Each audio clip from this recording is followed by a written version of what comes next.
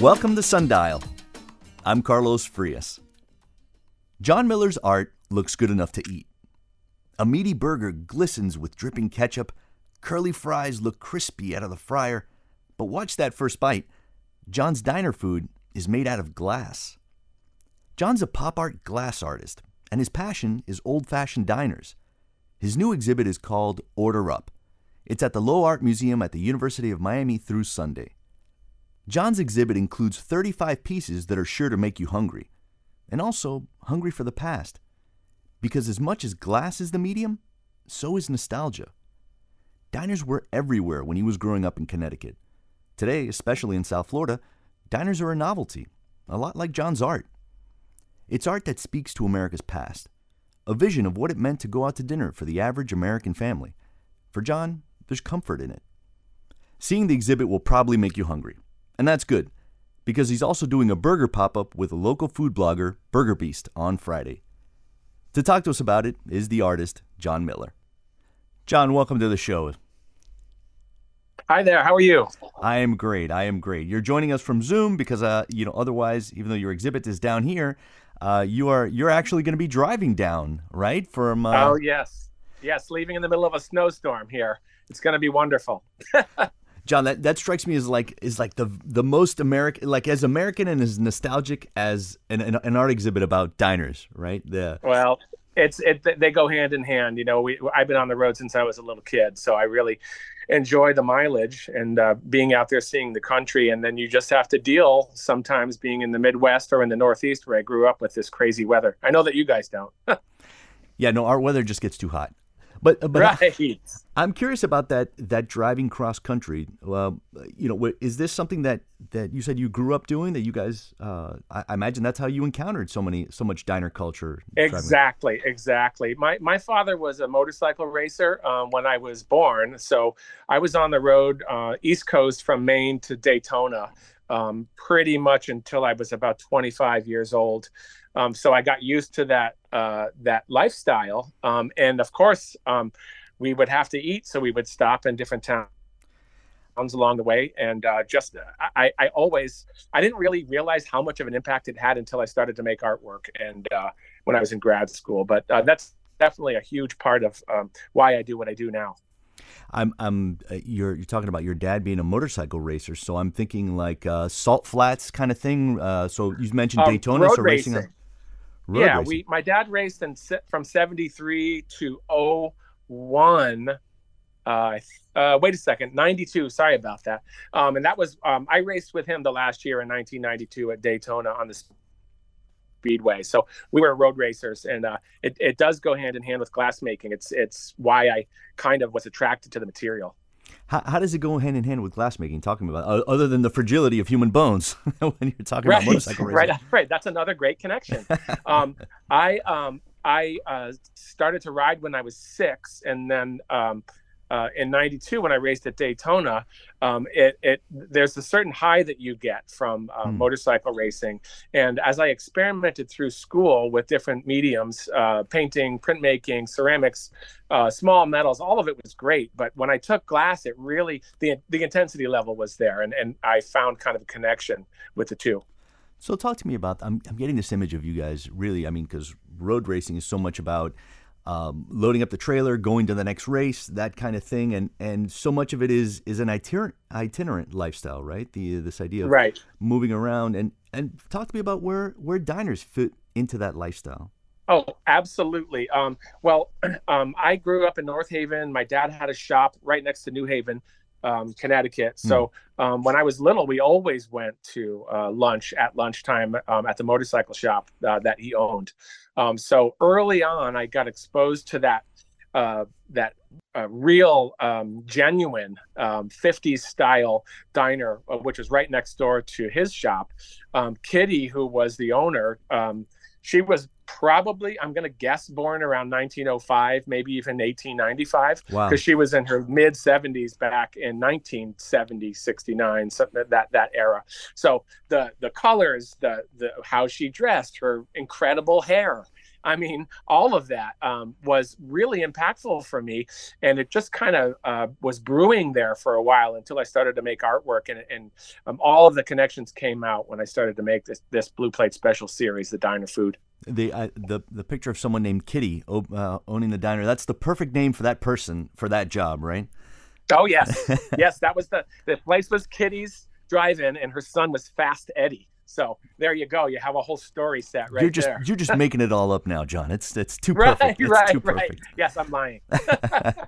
But so talk to me about then this exhibit, right? This the exhibit is 35 pieces, and they all are supposed to kind of exude this feeling of diner culture. Talk to me about some of the pieces that we'll see there. Right, right. And once again, I have to thank the Pallies for bringing me in for this, and then the whole crew at the Lowe Museum. They're wonderful people and really open to collaboration. So with the work that's there, they saw a bunch of my work. I sent them images.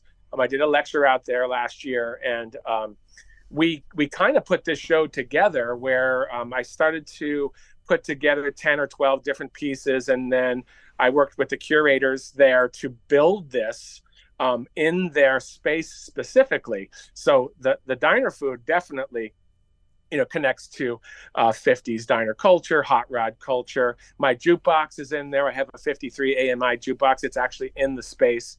So them being open to exhibiting the way that I was kind of visualizing it has been fantastic. So huge show. It has 8 diner booths in it that were original 1956 Dog and Suds diner booths here in town in Bloomington that I purchased, and they go with the show as well. So it's kind of a walk down memory lane, and then you definitely go out and eat afterwards. So that's definitely something that is part of the art itself, is the context, right? Because these pieces just standing alone on like on a white fluted column is not going to say as much as what you're doing here, right? So just kind of put us in that room. Put us in that room. What is it like to move around through it? Well, I've only seen it through video and through images, and to tell you the truth, I am dying to get into the space. But we designed it so the flow is not only artwork, and of course the context is there with the diner booths. They are basically the pedestal for the exhibition, pedestals that is. But they went wild with picking colors for the walls and putting imagery on the walls of cars and diner memorabilia. I mean, they just knocked it out of the park as far as I'm concerned. And with this work, the context is very, very important because the scale is gigantic. So if you see a still image of a very formal still image of the diner work, you might think that it's 4 inches wide or 3 inches tall or something, when in reality, some of these bacon cheeseburgers are 92 pounds. That was the largest one we made. So the scale is really important. Having a human in the space is really important. But you get these little resting places in the show that you can spend some time with the work. They did a really great job. Yeah, I think that's important too, because there's a piece of that too with like oversized food itself almost is a commentary, right? Exactly. I'm trying to kind of tap into the iconic foods from America and really kind of celebrating it, Yeah, talk to me about that, about this idea of why, like the idea of making it oversized. Why was that important to the vision of it? There's 2 things that I can comment on with that. One is the larger the pieces get, the funnier they are. So, if you double the size of something, it's like, oh, wow, that's really interesting. And then if you make a piece that's 10 times the size, there's a strange disconnection that happens with the scale. But it does kind of send the viewer back a couple of steps when they see these things, and they laugh and they relax and they can access the work. The other part of that is that this is very difficult to make in the hot shop. I have to have a team sometimes of 7 people working in unison to get some of these larger pieces done. So there's a collaborative element. There is the challenge is there to create this work. So there's great things going on, a lot of different levels. What really strikes me about it is there is you're obviously serious about the art, and the creation of it is incredibly skilled and intensive, but the art itself feels like it doesn't take itself very seriously, right? Exactly, exactly. And Oldenburg, Klaus Oldenburg was a huge influence on me. Buster Keaton, huge influence on me. The silent film genius.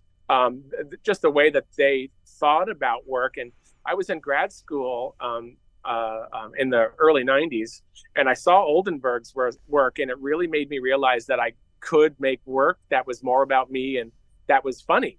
And it just seemed at that time that a lot of the work was really heavy conceptually, and that was the state of that time period, early '90s, and it kind of is like a jet taking off after that. That's interesting that you were kind of pushing back a little bit on the serious art establishment, like they can be insular, right? Absolutely. Talk to me about that decision, and rather than like trying to outdo what somebody else was already doing. I think when you're starting to make sculpture, I think that you experiment quite a bit. You need to get out of your comfort zone. So you're looking at your influences, you're looking at your peers, you're looking at what's going on at the time period in the world with art, and you're just trying to find your way. So I think all that time was great for me. It's really experimental time, and it made me make choices and make things that I normally wouldn't make. The graduate school experience, and then I just found my niche with this because I've kind of always been fun and loose and very physical with my humor, and it just made complete sense for me to make this body of work back then. Where does that come from? Talk to me about the background that made you appreciate comedy and that lightheartedness and bringing that into your work.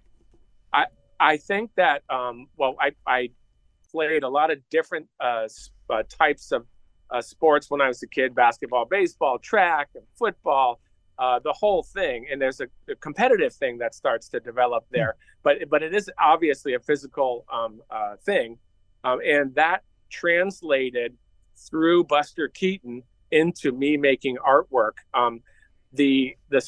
The story is I saw a bunch of his shorts on HBO when I was 13 years old, and I started to mimic him physically for 20 years after that. And I didn't even realize that was the connection until I did something one day, and I was like, holy cow, that was from The General in 1920 from Buster Keaton. I just didn't realize the impact, and it all kind of came out at the same time. All of this stuff, with the physical humor, and also the glass making process is right in line with all of that. So it's kind of a gift to be able to work the way that we do in the hot shop. Talk to me about that physical humor. Give me some examples for folks who don't know Buster Keaton's work, and the memories that stand out to you about the physical comedy that really caught your attention. Well, in my slide lecture, which I'm going to do a mini lecture on Friday at the Lowe, kind of just an abbreviated version of the big lecture, and Keaton will be in it again. That really what it is, it connects with what I do now. It connects with riding and racing motorcycles, the physicality of it, and also there's a danger element there, which was really attractive to me with Keaton.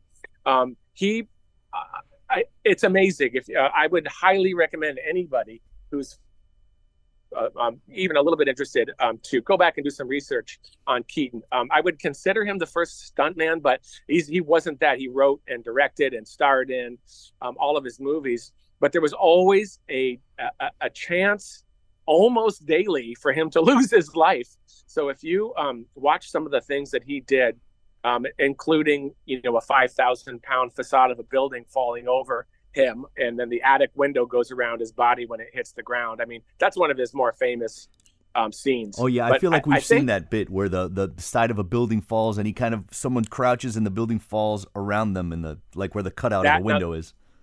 Yep. Yeah. These are things that he invented on the fly in the teens and early 20s, and it really revolutionized the whole business. And it's just, for me, I can always go back to him for influence. And the big thing is the stuff that we do is really intense and serious sometimes in the hot shop, because if you lose your focus for a second, the piece hits the floor. And I think that that's what Keaton's work is like as well, where there was this intensity to the creative process that he had, but ultimately it made people laugh, which is kind of what I do too. Well, I can see where that kind of stunt would appeal to a guy who raced motorcycles and plays with with fragile glass for a living. Right. Right. Our guest today is John Miller. His art show, Order Up, the pop art of John Miller, is now at the Lowe Art Museum at the University of Miami. It'll be showing until Sunday, January 14th. The show's closing night party is happening Friday, and it's free and open to the community. John, this kind of art it seems so tied into, like all art, tied into your own personal experiences. So I want to ask you about that, about how art came into your life. Sure, absolutely. My mother was a fantastic two-dimensional artist, and I was drawing from my earliest memories, mostly just setting things up and trying to replicate. And that was my first kind of, I guess, interest in anything artistic. That turned into, I guess, something that I was interested in when I was an undergrad. I immediately started to take drawing classes and printmaking and painting classes and all that stuff. And I kind of knew that was my path. And then when I took my first glass class when I was 19, that was really it for me. Once again, the physicality thing kicked in really hard in my first glass class, and I knew that was it for me. I'm curious about the encouragement that you got along the way, because that's always interesting to me in folks that are they discover that they have a passion and a skill in something, and then there's people in their life that encourage them along the way. Who are some of the folks that saw that in you and allowed you to and encouraged you to keep going down that path? Well, I think that my family, absolutely, parents, sisters, and close friends. I had a large family, and they were all very, very supportive. When I decided to go to grad school, I had a little backyard glass exhibition at my sister's house, and all of my aunts and uncles came, and friends of the family, and purchased work, 20, 30, $40. It was great. But then I put that money towards moving to the Midwest to go to grad school. So a very supportive family. And the other part of that whole thing is when they came to the studio to see the actual making of the hot glass pieces, that's where they were hooked too. And, completely unique way of working. And I think they were really interested in that aspect of it. What was it about that particular medium, do you think, that and you've mentioned several times about the physicality of it. Describe that for me. Talk to me about, like, what is it about the creation of glass blowing and such that is so physically taxing? I would say that, once again, everything you make is a self-portrait, artistically. The thing about glass is, if you are stubborn enough and you are driven enough, you're going to try to master this material. And I'm specifically talking about furnace working, glass blowing, hot sculpting, old Italian style working. It is very difficult. And if you're driven and you want to succeed, you have to push yourself really hard. And I did for decades, and I still do. That's the hook for me. I think that the making process, and once again, the physicality of it, that it is 2100 degrees when it comes out of the furnace. And then all of a sudden, in 10 minutes or an hour or 2 hours, there's this crazy thing that's been created on the end of a pipe that's spinning around. And, it's just a great process. I absolutely love it. I'm picturing, your dad's motorcycle shop, and which sounds so much like what you're talking about. You're dealing with heavy equipment. You're dealing with potentially dangerous things that you have to be very cognizant of, and in the moment. What was the connection there? Like, what do you feel like one led to the other? Could you have easily been a motorcycle racer for a living? Yes. I actually raced for about 5 years, and that's where I was headed. In my lecture, there was a picture of my father with a quarter-mile drag bike, and then all of the guys from his shop that helped build this thing. And it is just an insane vehicle, super dangerous. And then there's all those connections, but that directly connects to what I do now. That picture is burned in my brain. and it's almost identical to what I do now with a crew of 1 to 7 people. Like I was mentioning, it depends on the size of the pieces, but it's the same thing. You get a bunch of really great, fun people together. They focus and create, and I see that a direct line to what my dad did. So there's definitely there's a communal aspect to creating the art. I mean, there's the vision, but then there's creating the art as you see it inside your head. The same way that you're building a drag race bike. Definitely, and the key to being successful with what I do is to be able to be relaxed enough and personable enough to have close friends work with you and create. I think that that's 50% of it, maybe even more, to have the personalities click and enjoy what you do. Be creative, Yeah. Talk to me about those days where you are creating art, and what are the moments where there's like a click, where you realize this is going to be your career. This is the thing that's going to be the focus of your life. I would say realistically, every single time I sit down and gather up glass and sit at the bench, I have this kind of wave of relaxation that goes over my body, and I really do. And it's not I'm not lying to you guys. When I sit down, I feel this thing come over me where I realize that this is it. This is what I want to do, and this is what I want to do the rest of my life for my career. And it's a no-brainer for me. It happens multiple times a week when I'm working hot, and I think that's what happened way back in '87 when I gathered my first bit of glass on the pipe. This series that you're doing, specifically focusing on diners, I want to talk about how you got to that point of that wanting to create that. Is this something that you've been doing for a long stretch of your career, the specifically diner art as far as pop art? Well, I started in '87 at Southern Connecticut in New Haven, and ended up at the University of Illinois in Champaign. And I had been making all kinds of classical forms and abstract sculptural forms and installation work. And then I kind of had an epiphany when I was at a diner, looking at the food on the plate, listening to the sounds, listening to people talk, listening to the cook bang on the stainless grill, all of this stuff. And I started to look at the food as kind of different textures. And I started to see those textures in glass.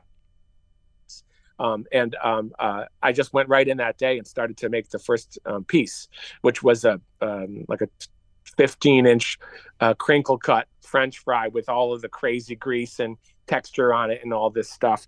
And up to that point, I had put a bunch of technical experience behind me, so I was able to use all of that knowledge and focus onto this one piece. And that's kind of how it all started. That was in '99, and people reacted favorably to it. I got my high from it by making it, and it just exploded after that.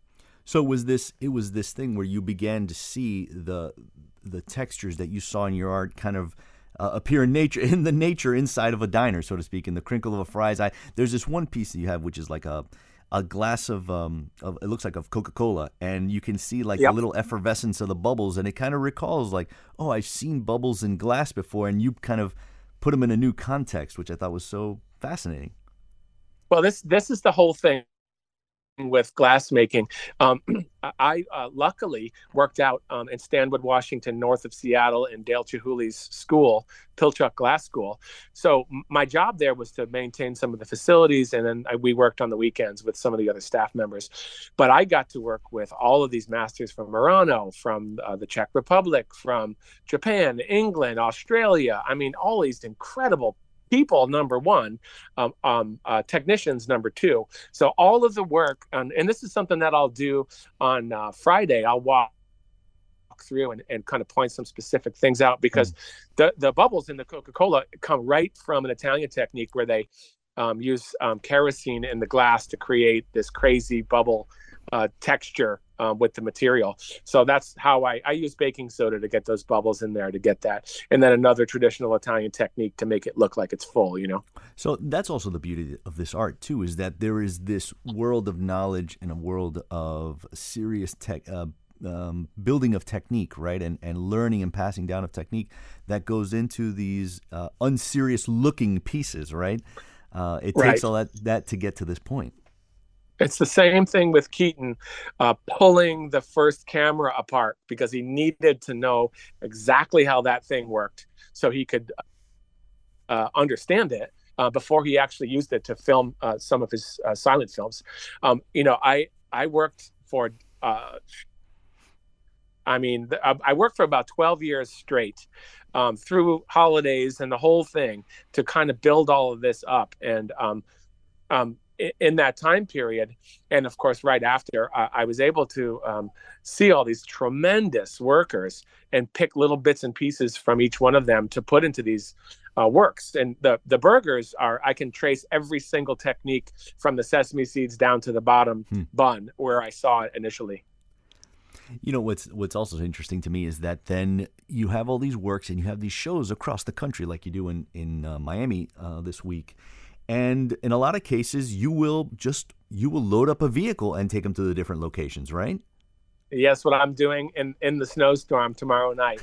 We're That's supposed to get 6 inches here, so I'll be stomping around in the snow, loading up thousands of dollars worth of glass to bring down to Florida, and then I'm coming back with a full 20-foot trailer and then my full-size van filled to the front and back and top and sides with all of this crazy glass. Hopefully I won't roll it. That would be terrible. I mean, that sounds like a performance art piece to me, just that in and of itself. Yes. Yeah, and I would agree, and I think that goes hand in hand with everything that we've talked about. The excitement, the intensity, the physicality of getting everything loaded up properly so you don't break anything. The 18-hour and 45-minute drive it's going to take me to get to Coral Gables from here, and then the first 6 hours will be through a snowstorm. I mean, it's kind of how it's always been, and that's the way it was when I was a kid too. The first 6-8 hours leaving Connecticut to head to Daytona sometimes were pretty torturous in March, and then once you get down to Virginia, things start to loosen up, and then the smells change, and then the pecans and orange stands start popping up, and all of this great stuff happens when you get down. It's all transition. Talk to me about that, about this. You grew up this entire lifestyle of going to races with your dad, motorcycle races, and what you saw along the road had to, how the diners were different in Georgia from what they were in Connecticut, for instance. Talk to me about some of the things that you saw that pointed to you, that told you so much about the culture you were seeing there. This is a perfect question, because you have to realize what's going on now. And well, geez, it's 24 now. Happy New Year. Yeah, Happy New Year. think about what kids do now on an 18-hour trip. Most likely their face is in a phone or on a laptop or on a tablet, and they don't even look outside, period. Not even once. Maybe, oh, look, a deer, and then they're not interested. We're talking about 1973, 4, 5, where you shove a little kid in a motorcycle van with all these greasy bikes and leathers and tools and all of this stuff and a pillow, and then off you go. None of this car seat stuff or technology. I just looked out the window and looked at everything. I counted Volkswagen Bugs. I looked for deer. I looked for eagles. Everything for hours and hours and hours. It sounds terrible, but it definitely formed me. Maybe even just, the ability for me to be inquisitive, and along the way. And that's kind of how those trips were. And they were always late night. It was always like, Dad's coming at 10 a.m. to pick you up. And then it would be 8 a.m. the next morning, and we would take off, or maybe 1 a.m. when he showed up, because he would build these motorcycles. Once again, creative process, and then load them up, pick me up, and go. So just dependent on when he got done with this stuff is when we hit the road. But I do think that there are all kinds of things that happen along the way, and barbecue down south. And the first time I went to Daytona in 78, I went to a Waffle House. I'm like, oh my gosh, what the heck is this place? So anyway, puts What? everything in perspective. Yeah, well, that's interesting to me too. Is like what's like you must have seen the reflection of local culture in diners, because when you think of diners, you think kind of like the stainless steel outside, but diners take a lot of forms. I mean, down here in Miami, we have a handful of them, and they're all very different from each other. Did you? Is that something that you kind of taught you about culture as you guys were moving around the country, around up and down the East Coast? Definitely. Yeah, definitely. And just like my father, we had like, once you get to a specific diner or restaurant, the two of us, you sit down and you order the same thing you did last time. It's a consistency thing. And because the experience was a certain way the last time, you want to relive that. I do that weekly here in Illinois. There are specific things, and it is the whole like explosion of nostalgia. The food does change state to state, and I did pay attention to that. And I mean, it came out much later in my life through artwork, but I do feel like it formed me as a person, and great memories, and traveling all over the place. Our guest today is John Miller. He's an associate professor of glass at the Illinois State University, and his art show, Order Up, is now at the Lowe Art Museum at the University of Miami. It'll be showing until Sunday, January 14th. So, John, talk to me a little bit about research, right? You're doing all these trips. Are you still researching? Like, do you still come into town and see what do diners look like now that diners are not the really the only restaurants in town? They become kind of a little bit of a dying breed, yeah. This kind of goes in line with everything we've talked about. I got a call from Grey Goose last year, and they said, "Hey, can you come down to Miami Beach during Art Basel and put a 6-foot martini glass up on the beach?" And I said, "Sure." And I was damaged at the time. My shoulder was reconstructed. I was in a sling, and I said, "Sure, I could do that." My wife and I drove that seems like down. a tall order. You had been injured, and then you're going to make this 6-foot glass statue of a martini. Sounds like you went through an ordeal there. It was an ordeal. It was an ordeal. It ended up being close to 46 hours on the road because it was Thanksgiving week, and it was a disaster when it comes to traffic. But we did it. We got it done. Amazing. But getting to what I was talking about, I did pass an old school train diner, maybe 2-3 blocks in from South Beach, and I'm definitely going to hit that when I come down there. This weekend. Oh my God, this weekend! Wow, I can't even believe it's right around the corner. Holy cow! Somebody did mention the same thing to me recently about how they feel that it's different now, and I do feel that it's different. But to answer your earlier question, I think it's the food and the personalities equally that keep me coming back to all these places. Maybe a cool little T-shirt to take with me. That's kind of interesting. The idea that there is there's a kind of community that you're looking for when you go to different diners. Definitely, and that goes way back. If you think about all cultures and eating, it brings people together, and it's once again a collaborative thing, and something that's gone through history as a whole. I mean, I would say you're kind of an expert on diners right now. Can you talk to me about like what you've seen, how they've changed, and like even from the food that you see, but the people that you see, the importance in culture from when you were driving around as a kid in the 70s to now when you'll be at like you mentioned, I think that's 11th Street Diner in Miami Beach, the one that's kind of a train stop. Yes. Yeah. Got it. I don't want to get all sad about all this stuff, but things have changed so drastically. I grew up in the New Haven area in Connecticut, and food was kind of the pinnacle there, with all the Italian restaurants. The second and third and fourth pizza places in the country were there, and I went to them as a kid. So huge part of my life. And I do feel like there's less of it now. And I feel that it is different, but I can still meet my family when I go back to New Haven and stop by Sally's or Pepe's or Modern to get some pie, as we say on the East Coast. Hmm. So I think it's all still there. I just think there's not as much of it. And I think that my cousins and me and sisters and rest of the family members, really, they're all holding on to that. That was such a big part of our lives. I think that everybody says, okay, well, let's go sit down at Modern when John comes home from Illinois, and we get a group of 12 or 15 people to sit down and kind of catch up. And I absolutely love it still. But I do think that it has changed. So when you think about it, like then your art helps to kind of also, there's a little bit of memorialization. Like this is what coming around a table at a diner was like for you. It's very like you said, every piece of art is autobiographical, right? Is a self-portrait. Yes, and it is. It's holding on to that. Holding on to those memories and kind of keeping the family together in a way in your head. Yeah. It's really important to us to be able to do this. And holidays as well. We all got together and there's huge family meals with 20 or 30 different dishes at Christmas and Thanksgiving. All that was really, really important to me. And I'm trying to keep that going in my life as well.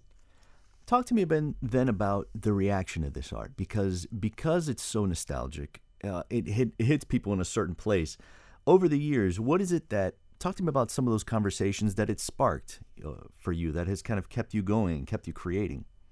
Absolutely. And it definitely is the reaction to the work, because a lot of times at these exhibitions, I'll kind of sneak off to the side and watch people walk up to the work and look at it and maybe step back a little bit and laugh a little bit. And I kind of study them when they do this. And then I'll walk up and say, hey, I know the guy that made this stuff. And then spark up a conversation with them just to kind of put them on the spot. And I do ask hard questions, to them. What are they, why are they attracted to it? Why are they not attracted to it? If this was your work, what would you do? And it all goes back to that kind of self-critical style of working and being open-ended on it. It is, you're putting yourself out there. And I think you're inviting people to come in and kind of get inside your head in a way. And that's one of the things I really enjoy about making this work. John, I'm curious how your work has changed over now decades of doing artwork, especially when you get into town and maybe like a Miami diner might have, something totally different. Like somewhere in the South, you might have, liver and onions on the menu, but in Miami, you might have something, you might have a Cuban sandwich on a menu, things like that. How has your art changed? Has it evolved? It has evolved through commission work, and I'll hit on two things. One is most of the work that I choose to make has to be fairly decadent and maybe not the best health food, let's just say. Slap an extra piece of cheese on there. And the second part of that is I got a call from some friends in Philly, and they said, hey, we'd like a 30-inch Philly cheesesteak. Can you do it? And I said, yes, provolone or whiz. And that was that. We went right to it. Oh, wait. Which was it, provolone or whiz? Oh, it was whiz. I can't blame them. They're both delicious in different ways.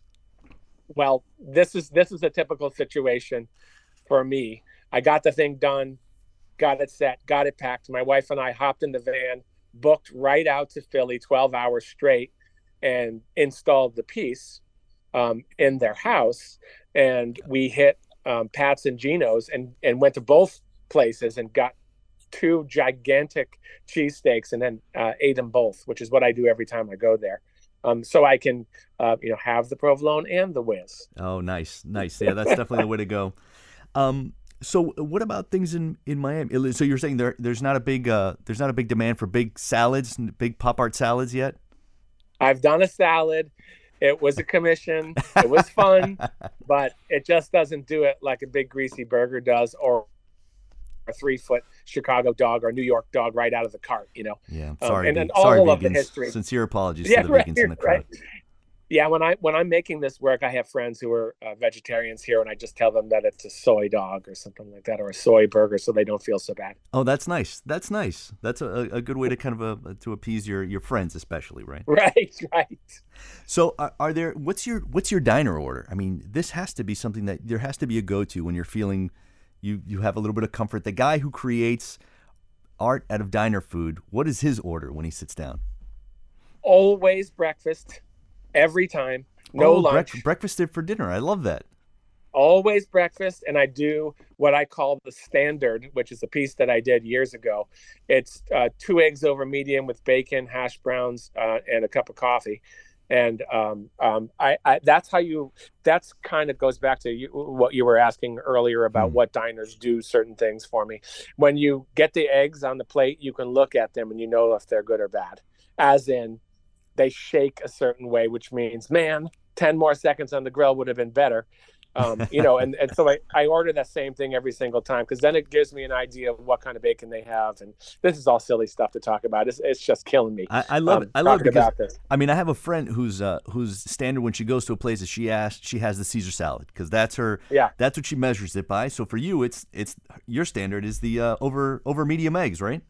exactly. And because I'm always nose to the grindstone working, I usually don't eat lunch very often and dinner's late. So, but once again, I have my places around the country that I go to, the Red Coat Tavern in Royal Oak, Tesaro's in Pittsburgh, the best hamburgers in the country. I mean, they're just unbelievable. So those, I kind of stop. I'll go an extra 4 hours to get lunch when I'm on the road to get a good sandwich, or, suffer and drive from Illinois to Soho in New York and go to Katz and wait in line for 45 minutes to get a sandwich. It's just worth it for me. All right, I set my whole trip up to do this stuff.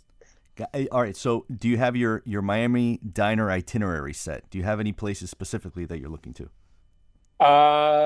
Not yet, and maybe after we're done we can talk Oh, I no, because I mean I can I make am. listen. The folks listening could use some suggestions, so I'm going to point you to Jimmy's East Side, right, Okay. which has been around for decades, and it was actually in the movie Moonlight, along with Royal Castle. It's the last remaining one. It's in close to Liberty City, and it has just kind of remodeled and reopened. And if you get way down south, there's Walter's Coffee Shop. It's like amazing, right on US 1, and they all scream totally different kinds of diners, I think. And that's the part too, right? Is that there's a uniqueness to each place. Absolutely, and the research and development is always great for me. I take a lot of photographs and I sketch a lot. I bring my sketchbook with me wherever I go. So whenever I sit down, it's kind of this nice relaxing time, which is not very often because I'm always working. But that is a precious time for me to have that brain space. And then, okay, for an example, the other day I was loading up some work out of my studio here, right off of Route 66 in Bloomington, and somebody stepped on a ketchup packet right outside my door, and I said, "Oh my God, that's fantastic!" That's art So right there, right? I photographed it, and I'm going to make that piece, but on a large scale. And glass is a great material to get that kind of gesture. The squirting gesture, let's just say. Yeah, those things happen all the time. Talk to me about some of the reactions from folks because the art that's so accessible like this, it really, versus like a Rothko or something like that, it's something that's so accessible, really has to invite people to come and have a conversation with you. Whereas, where otherwise they might feel a little intimidated about knowing what kind of commentary they might be making on their art. Talk to me about that, about Right. what it's been like has it inspired first like one-on-one conversations with people and why, you know. Oh, definitely. The work was made specifically to be accessible to everyone, Hmm. and everybody has a different kind of response to it. As in, if somebody's 80 or 85 years old, they are right back to middle school or high school, or being 16 and getting their license and being able to go to Steak and Shake here. which is the first Steak and Shake in the country was here right down the street from where I am now. But that was a big go-to right on 66. So those were really important, formative things for people growing up and in all these different towns. I might have lost track there. You might need to get me back on track. No, you're on the perfect track, John. And I think what's interesting is that although the exhibit closes Sunday at the Lowe Art Museum, on Friday you're doing kind of like a goodbye dinner, right? Like you're actually having a burger pop up with it's hosted by Seth Gonzalez, who blogs under the name The Burger Beast. He's a buddy. We'll shout him out. Talk to me about that, about being able to pair art that looks delicious enough to eat with actual food that you can eat. Oh, it's once again, I keep saying hand in hand, but it's essential to hit all the highs. My first show that I had with representational work and some of the diner work, we had PBRs and hot dogs and potato salad at the opening. And it's the same old stuff. Sometimes you think about art openings as pretentious, where you must have wine or maybe a martini, and have some intellectual conversation. And I'm like, let's just get some PBRs and dogs and make this happen. And it does set the tone for loosening people up and having them look at the work a little bit differently. Maybe making it more accessible. But depending on who you are, what your background is, it kind of it clicks and it sends you back someplace, in your life. And is that part of it too? The idea of creating art that creates conversations with people that might not normally approach art, kind of encouraging. This might be a gateway to different kinds of art, right? The idea of pop art. Definitely, and it also, because of the type of work that it is, I think that there's been quite a few, let's say a diverse group of people coming in to see it, including maybe car enthusiasts and maybe cooks, who knows? But that has happened in the past. So for me, having these museum exhibitions is a great thing because we can tap into the community and really attract a different type of viewer, let's say. All right, well, before we go, John, and you have to tell me what goes on your burger order. What's your burger order look like? My burger is just like the standard breakfast. It would be bacon, cheeseburger, lettuce, tomato. That's it. Sometimes onion, but not really. I think onion makes it look better, but just standard, pretty much for me, medium rare. Well, hopefully you'll be able to get your fill when you come down. John, thank you so much for spending the hour with us. Oh, fantastic. Thanks a bunch. And thanks to everybody at the Lowe. Appreciate it. Our guest today was John Miller. His art show, Order Up, the Pop Art of John Miller, is now at the Lowe Art Museum at the University of Miami. It'll be showing until Sunday, January 14th, and they will have a burger pop-up on Friday, January 12th. And that's Sundial for Monday, January 8th. Leslie Ovalle Atkinson is our lead producer. Our producer is Elisa Baena. Sergio Bustos is WLRN's VP of News, and Katie Munoz is our Director of Live Programming.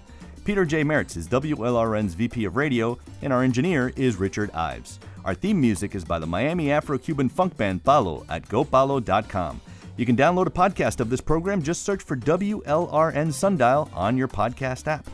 Coming up tomorrow on the program, Pulitzer Prize-winning journalist Brittany Wallman. She's covered some of the most important stories for our community via the Sun Sentinel. Now she's on to the Miami Herald's investigative team. I'm Carlos Frias. Good vibes only.